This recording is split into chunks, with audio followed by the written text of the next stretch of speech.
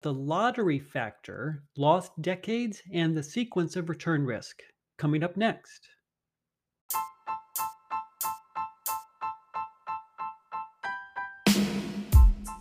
Hey, before we start our episode, always remember if you don't want to be broke at 40 like I was, or if you are broke at 40, stay tuned on a weekly basis where I explore the basics of personal finance and, more importantly, the behaviors that can bring you from broke to brilliance, whatever you think brilliance may be.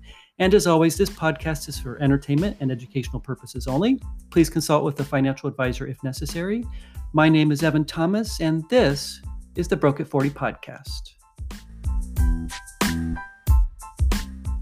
Hi, everyone. Thanks for joining me on the Broke at 40 podcast. And thank you for all of my new listeners that have been joining me over the past several months as we're going into the year 2022.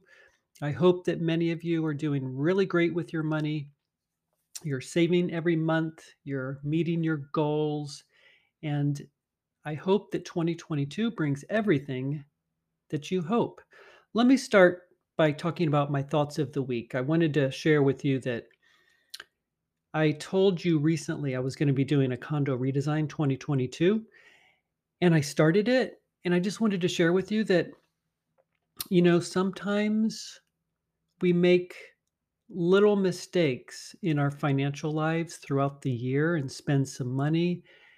And that's okay if you correct and you make, allowances for the fact that you may have spent a little bit more money than you originally intended to.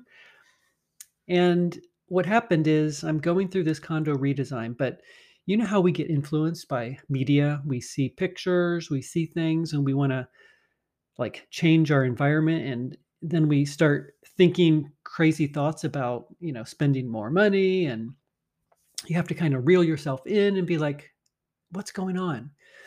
So I'm kind of in that mode right now. I shared with you just recently that, yeah, I was going to be doing a condo redesign, which I'm still doing. But, you know, yesterday, I painted my living room white, and I'm like, "It looks like primer." Do you ever do anything like that? It's crazy. So I spent all this money on paint, and I'm not liking it. Now, will I change my mind? Maybe.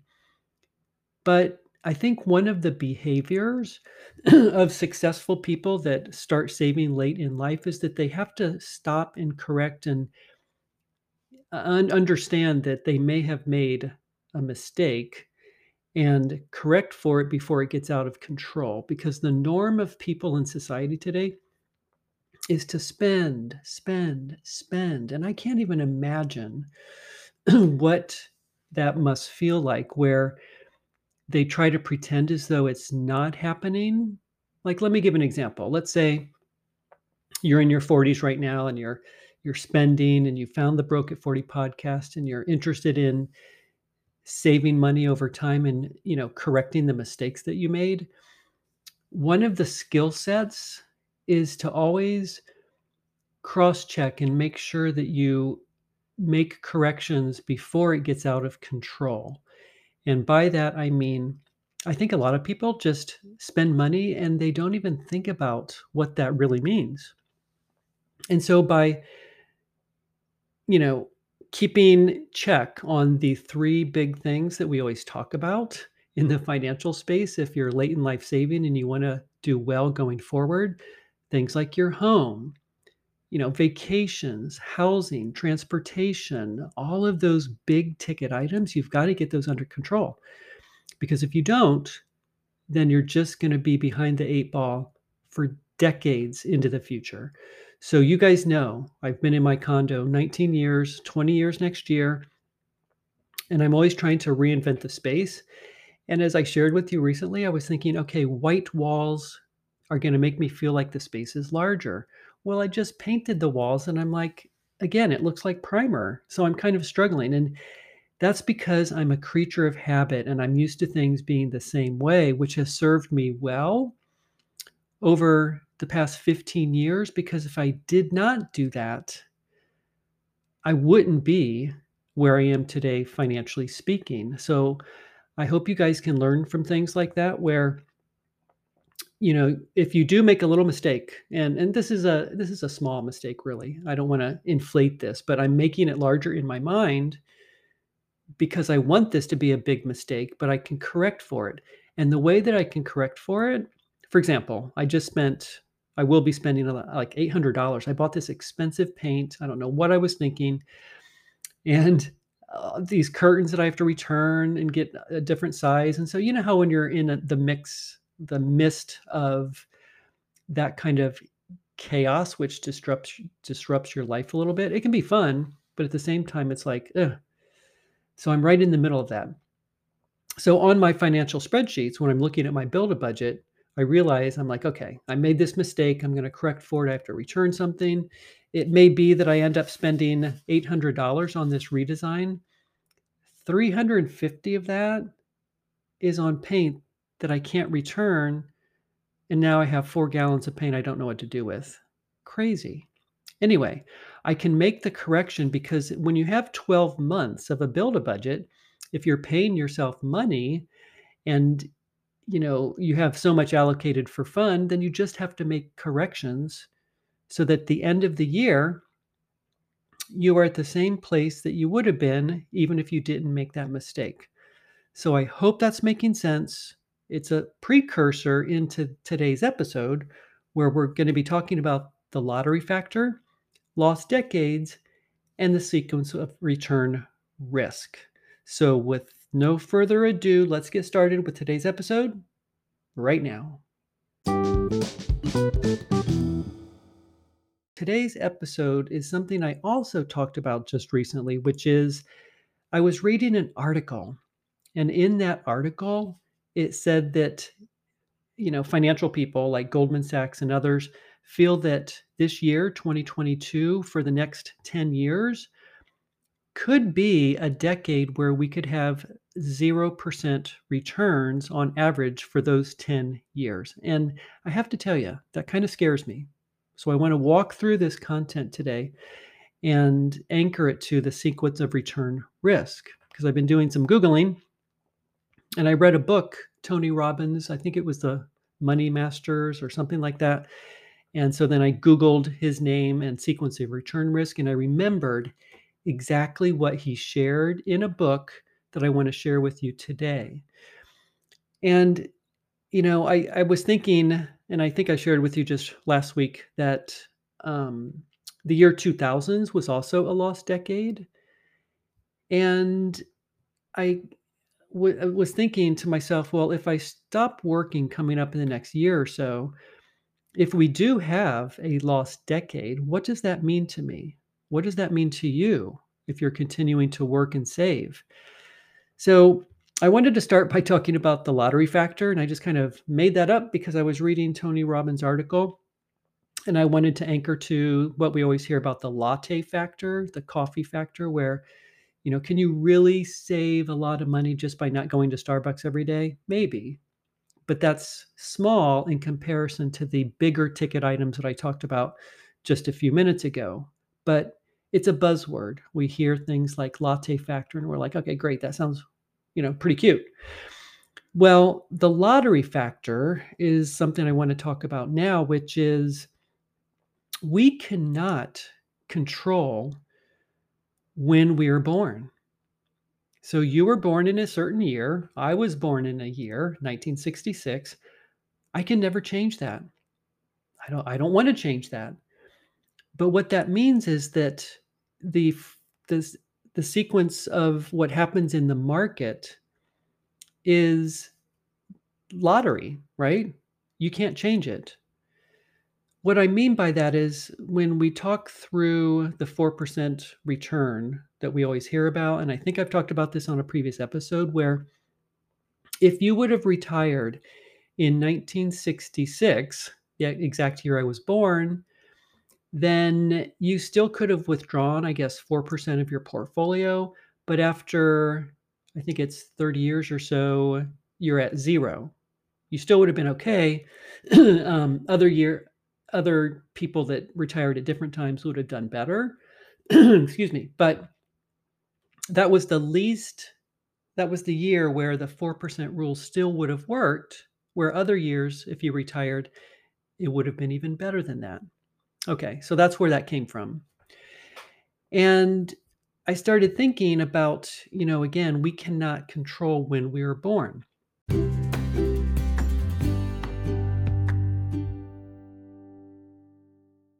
Let me switch gears a little bit and talk about the article that I found on Tony Robbins' website. And again, I read this in his book about sequence of returns. It's a fascinating concept. So, what we're going to do is we're going to talk about a couple of people here, John and Susan. So, John, let's say, is 65 years old and has accumulated about 500,000. It says far more than the average American, and he's ready to retire. Like most Americans nearing retirement, he has a balanced portfolio of 60% stocks, 40% bonds, exactly where I am. Since interest rates are so low, John decides he will need to take out 5% or 25,000 of his nest egg each year to make his income needs for his most basic standard of living. When added to his Social Security payments, he should be just fine, it says. And he must also increase his withdrawal each year by 3% to adjust for inflation, because each year the same amount of money will buy fewer goods and services. Okay, so that's the setup of the article of John.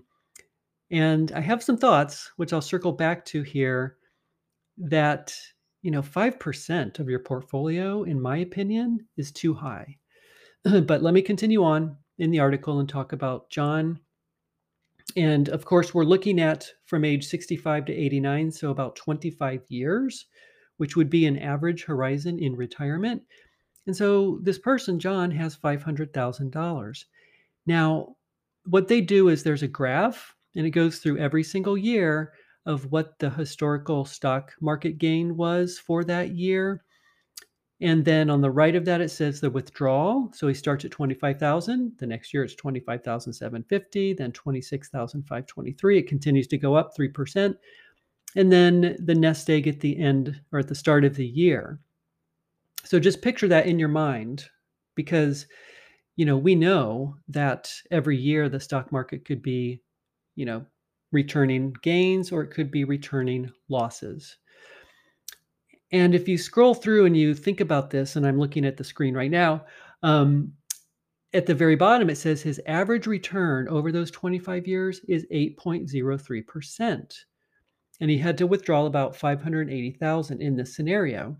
But he would have been at zero at 83 years old. So he didn't quite make it to age 89 with money, because in the first 3 years of when he retired at age 65, he had a 10% loss, a 13% loss, and then a 23% loss. So are you following me? So that happened right when he retired. And it also is highlighted, of the 25 years, there are 6 years where there were negative returns. And the negative returns are what I just read, 10, 13, and 23. About 6%, about 2%, and about 38%. The other years were gains. Some years were 14%, some years were 2%, some years were, 0%. Just like what I've shared with you guys for myself, over time, as you know, I've logged either the percentage gain or the percentage loss of any given year. Remember, 2015 was like 0. 2013 was a great year. What was it? 20 some percent, maybe more. And then, as you know, 2019, 20, and 21 were also very, very good years. Now, I didn't have to retire during this time, but what if I did? See?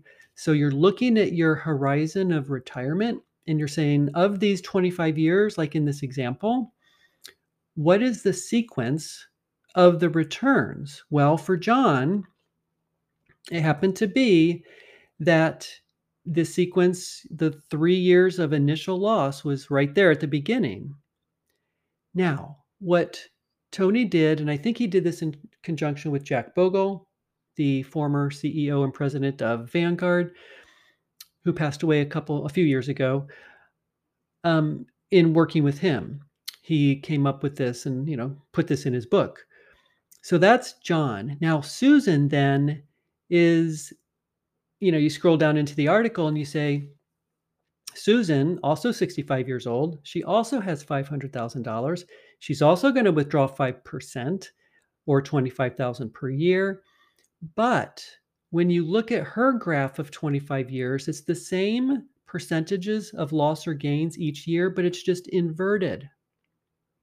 It's just inverted.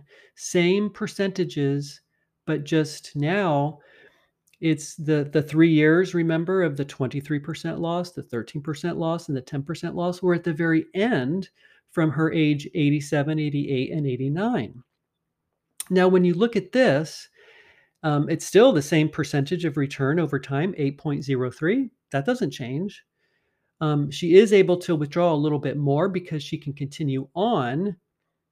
Because remember, John lost money, or he was at zero at age 83, and she can continue to withdraw money, so she withdraws a little bit more. But the premise here is that, John gets to zero at age 83 because he had those 3 years of big losses in the first 3 years of his retirement.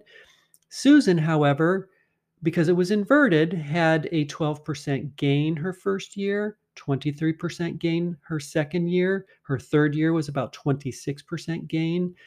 That's not unlike what we just saw for the year 2019, 20, and 21. But I didn't retire in 2019.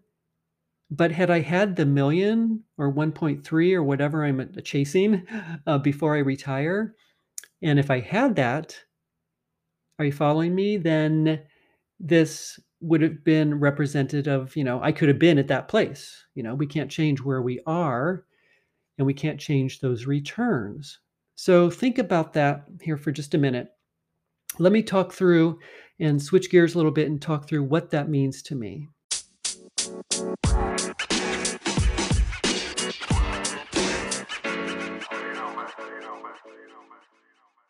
I'm not sure.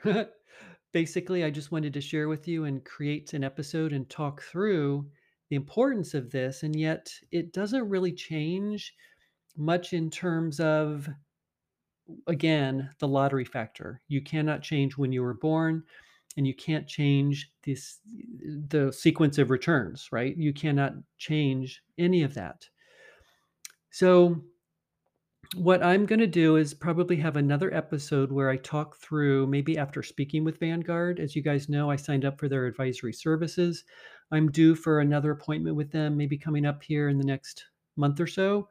And I'll share with you the result of that conversation, because you may recall I was thinking about maybe not doing those advisory services anymore, which I still may not do, especially if I decide to continue working for another couple of years.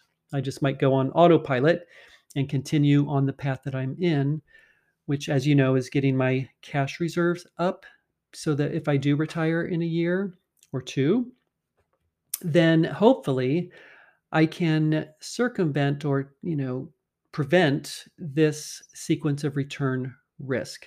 Now, in switching gears and talking about my thoughts, if I scroll through the article, it does say that, it doesn't give an answer here, but it just says, the last paragraph says, that's why we need better and less expensive solutions that protect against the sequence of return risk.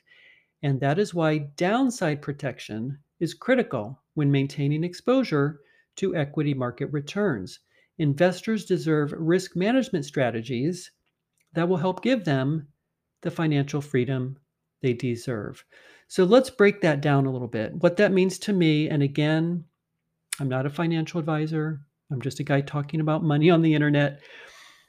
I am very interested in what they mean by this downside protection, but that's the end of the article. But I think what it means is exactly what I'm doing, which is what I've been sharing with you, is that for me, my solution, and this is just my solution, and I am going to be talking about Vanguard and see if it's a good one. Remember, I shared with you before that they don't think I should have 110,000 or whatever in cash, but I'm doing that now with the hopes of either taking that money and putting it in the market when it goes down, which I could have done in the first part of this year, but I didn't.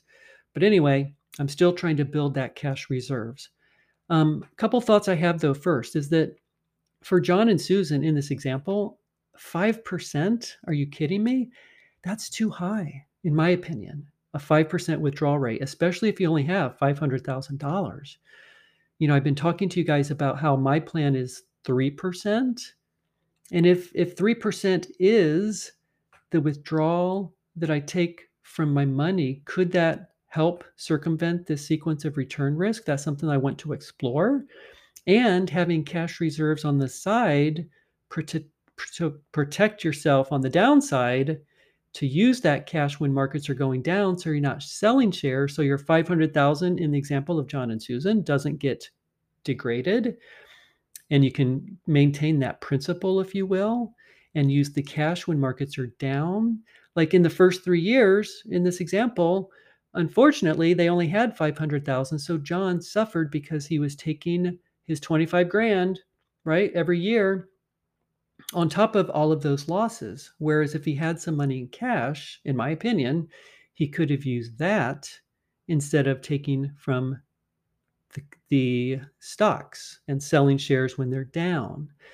So I think what I'm going to explore, and this will probably be a part 2 episode after my meeting with Vanguard, is that I think I'm just going to continue on the path that I'm on and, keep that money and growing that I'm putting into my Ally savings account to help protect times when it could be down. And in thinking of the lost decade, again, that's who wants to think that, let's say you've got $1,000,000 and let's take returns out of the picture altogether. And let's take inflation out of the picture altogether.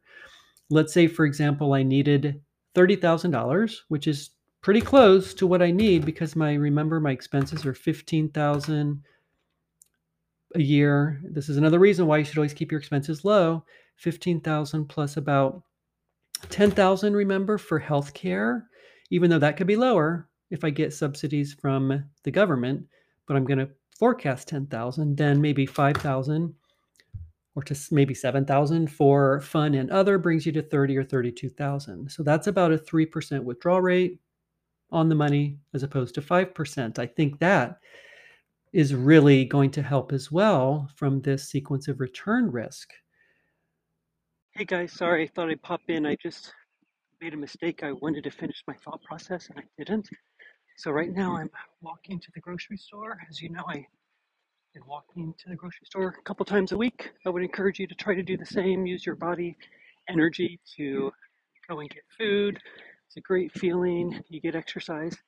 My legs hurt because I've been up and down on the chair painting. But anyway, the thought process I wanted to mention here just real quick is that in that scenario, if you had $1 million and you look at a lost decade, let's say you retire, and taking inflation and investment returns out of the equation, if I take 30,000 every year, at the end of 10 years, that's 300,000. So your million would go to 700,000. Not taking into consideration anything else, because that would be a 0%. Are you following me? So that's what I think about. Those are the kind of things I think about. It's like, then what happens? Does the 700,000 begin to build from there? Anyway, all right, let's get back to the rest of the episode.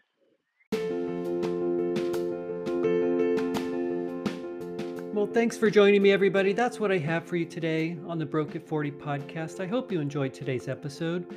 And to anchor back to what I said earlier, I'm going to be sharing with you as I go my condo redesign.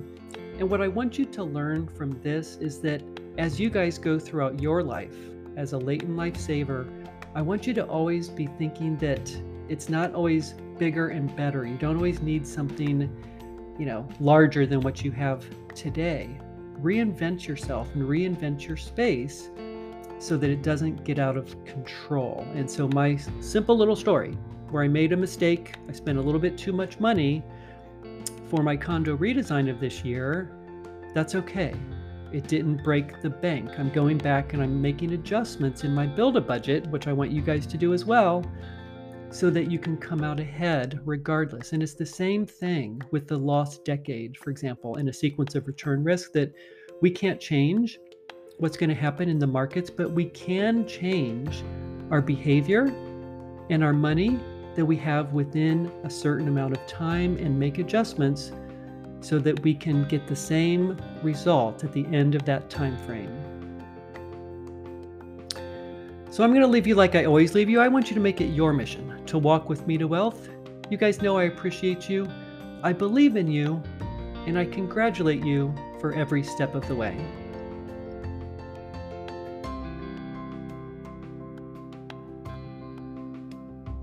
I'm Evan Thomas. I'll see you next week on the Broke at 40 podcast.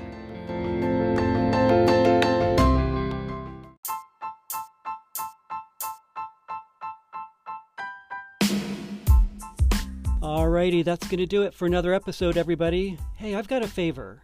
If you've got a friend that's struggling financially at any age, please share this episode with them.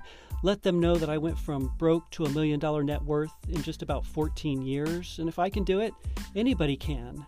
And if you're on Apple Podcasts, please give us a 5-star review. We would really appreciate it.